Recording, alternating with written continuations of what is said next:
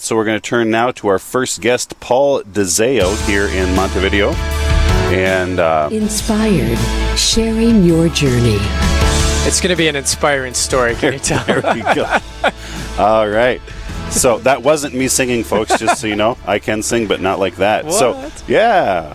Paul, how are you this morning? Hey, I'm fine. The sun is out, kind of, although it's a little bit behind the clouds, but we're going to have a sunny day, I think. We know it's up there somewhere. It's there. Yeah, it's there. It started raining at about 3 a.m. this morning and stopped raining at about, 6:30? 6:30, yeah. Yeah, we had some thunder boomers out there. We did. It was loud. We were staying in our camper down at the Lagoon Park there, and that roof makes there's not much space there. It between you and the roof, it makes a lot of noise. But it was actually it's kind of nice. I like rain. Yeah. Yes. It's easy to sleep through. So, all right, Paul. So how are you this morning? And or we just talked about that. How are you doing this morning? But we're going to talk this morning about your journey to the Catholic faith. But before we talk about that, you grew up Protestant. I did. So talk to us a little bit about that. I grew up in southwestern Minnesota. Calvinist, Presbyterian. A lot of my family would be like Methodist, Dutch Reform, pretty conservative area. And but my mom and dad were always open to other people. So along the way, a lot of my friends were Catholic. One of my dad's good friends was a Catholic, and they had business dealings with each other. We were from a farming background, and so nothing negative was said about Catholics, so they're okay people. And then going to the Presbyterian Church, my aunt was a significant teacher of mine, so a lot of my family members were either like organists or musicians, and so we had a lot of music around us in the congregation, and then the congregation would sing in harmony. So, yeah, I like music a lot. So, age 17, I decided that, I was confirmed in the church. Went on to college at the University of Minnesota Morris. One of my close friends, his brother, who they were Catholic, I'd played sports with him and played in the band with him in the high school band. We decided to go up to the University of Minnesota Morris, and we went on campus, took a day off, visited the campus, walking on campus, and there the dean of the college was walking on campus. He said, "What are you guys doing? You visiting?" "Yeah, we're visiting." He said, "Well, we need students. I want you to come to college here." So I did. And my friend Bob, so I lived off campus with the Nichols brothers, and I was in the music department up there, and one of the main things in the music department is there were a lot of musicians, and I felt comfortable with all of that. And some of the musicians that were in the music department, we ended up forming a white R&B group, music group. Mm-hmm. Had a lot of fun with that. Played music with them. Here's the deal. They were Catholic. Hey, there's some more Catholics in my life. So, I got to tell you the name of the group. There was two brothers and a sister, Johnny Faith, Tony Faith, and Janet Faith. Name of the group, Faith in the Believers. Oh, there you go. So, yeah. And then there were other Catholics in the group besides, so I guess we all kind of did together. And then one of the more important parts, however, was in English class. Sitting behind me was Jolene. Jolene, we talked and visited and so on. Well, Jolene became my wife. And just putting a plug in, we've been married for 51 years. Oh, wow. Beautiful. Congratulations. It is. And I would have to say those friends, Jolene especially, is one of the reasons why I became Catholic. Yeah. But on the road to that, I really felt music was the thing, but I wanted to be a rock and roll R&B player. Mm-hmm. I did get a degree in elementary ed. One of the classes that was important, though, besides the music and stuff, was I had a philosophy course. And within that philosophy course, you study the great philosophers, St. Augustine, along with that. And the professor was very good. I got into philosophy as far as reading it, and that was good. I realized later on I would come back to that again, but that kind of laid the roots for learning that type of thing. Okay, so here I end up in Montevideo, Minnesota, teaching school, doing that, but I was still playing in musical groups, and I was doing a lot of playing in bars, different things like that, and I really wasn't attending church. I'd go to church with Jolene, just go, and Were you Catholic at that point? No. Okay. Didn't become Catholic until 1986. Now, we doing okay on time? Oh, yeah. Yep, Okay, so, here I am in Montevideo, Minnesota. I taught for 4 years, but I wanted to pursue music more. Mm-hmm. I got with a group of people. Matter of fact, that was the years where I could earn more money playing music than I could teaching school. Mm-hmm. The salaries were low, supplemented our income, and so we're playing around doing that kind of stuff. I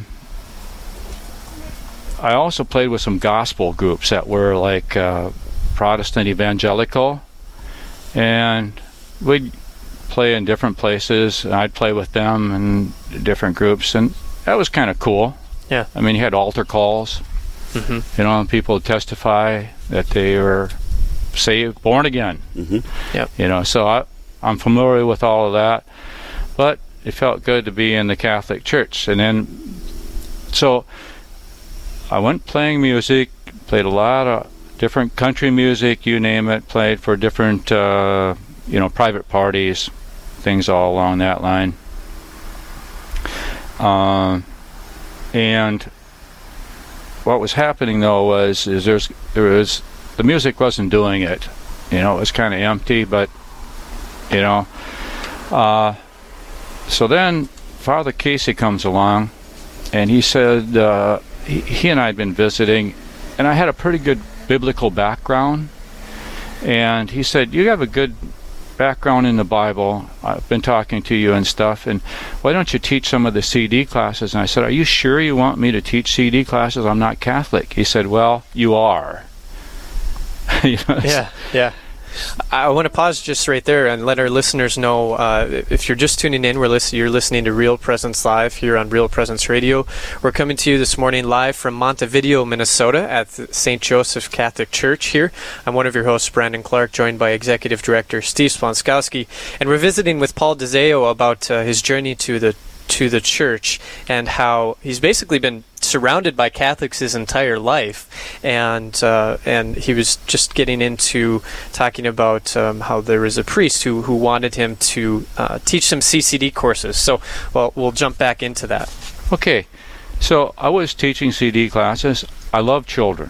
I like teaching. I think God really wanted me to be a teacher, but at this time I was not teaching. I was working different jobs, playing music, doing my own thing, really, And so this would be, we're into the 80s now, and went through the 70s, played a lot of music. I was kind of floundering around, and I decided to give up music. It just wasn't doing it. Some of the jobs are going bad. During the 80s, the economy was kind of flipping around. Some of the businesses was closed that I was working for. I was doing sales work, along with some labor type of things, and the business would close, and I said, hey, you know what, this isn't going so good. So my wife, Jolene, and I, we visited, we prayed on it a lot, and what came back was, Paul, you need to be a teacher. And we just went on a lark. I said, I'm going to go up to St. Cloud. They've got a special ed program up there, and we're just going to drive up there. And here it was August. Campus would be closed pretty much. They weren't started yet. But we got to campus. There was a person there who actually was the head of the department for special education. Told them our story. He said, yeah, we can get you in. And so that did happen for me. This would be about 1984, 85, right in there. I quit playing music. I quit. My guitars were put away. They were out at home yet. Father Casey comes up to me and says, Paul, you need to be a Catholic. He said, you really do. I'm starting the RCIA program. He was teaching it. I said, okay, I'm in. And at that same time, it was 1986 that I came into the Catholic Church, full communion. It's wonderful. My good friend right there, Dave Swenson, who I knew, I met him in college. We worked together. Yep. Okay. He was my sponsor. That's great. And now, I apologize, we're getting short on time, so I want to skip ahead just a little bit here. So you came into the church in 1986. Yep. What has it been like being a Catholic? What has that journey been like since 1986 as you look back on it sitting here now? I sat back in the church, sat with my family, but I was empty yet still. Even though God had the Eucharist, I needed music. It was just part of me. So Sue Botten, who directed the choir here, she said, Paul, bring your guitar, you come and play. So I did. Went to some national conventions. I met people like Ken Cananito, Tom Booth. I got to see them personally. I had some great experiences. We don't have time for all of that, but the Holy Spirit was there.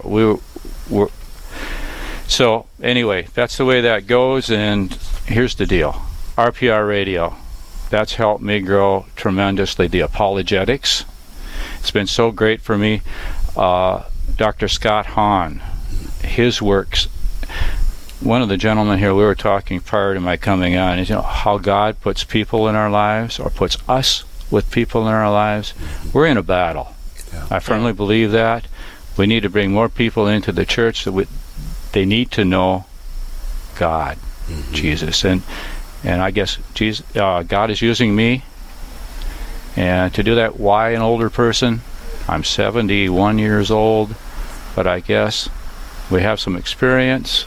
We can share that. And I was a sinner, am a sinner. Thank God for the Eucharist. And God, Jolene, my wife, so hey, friends. Excellent.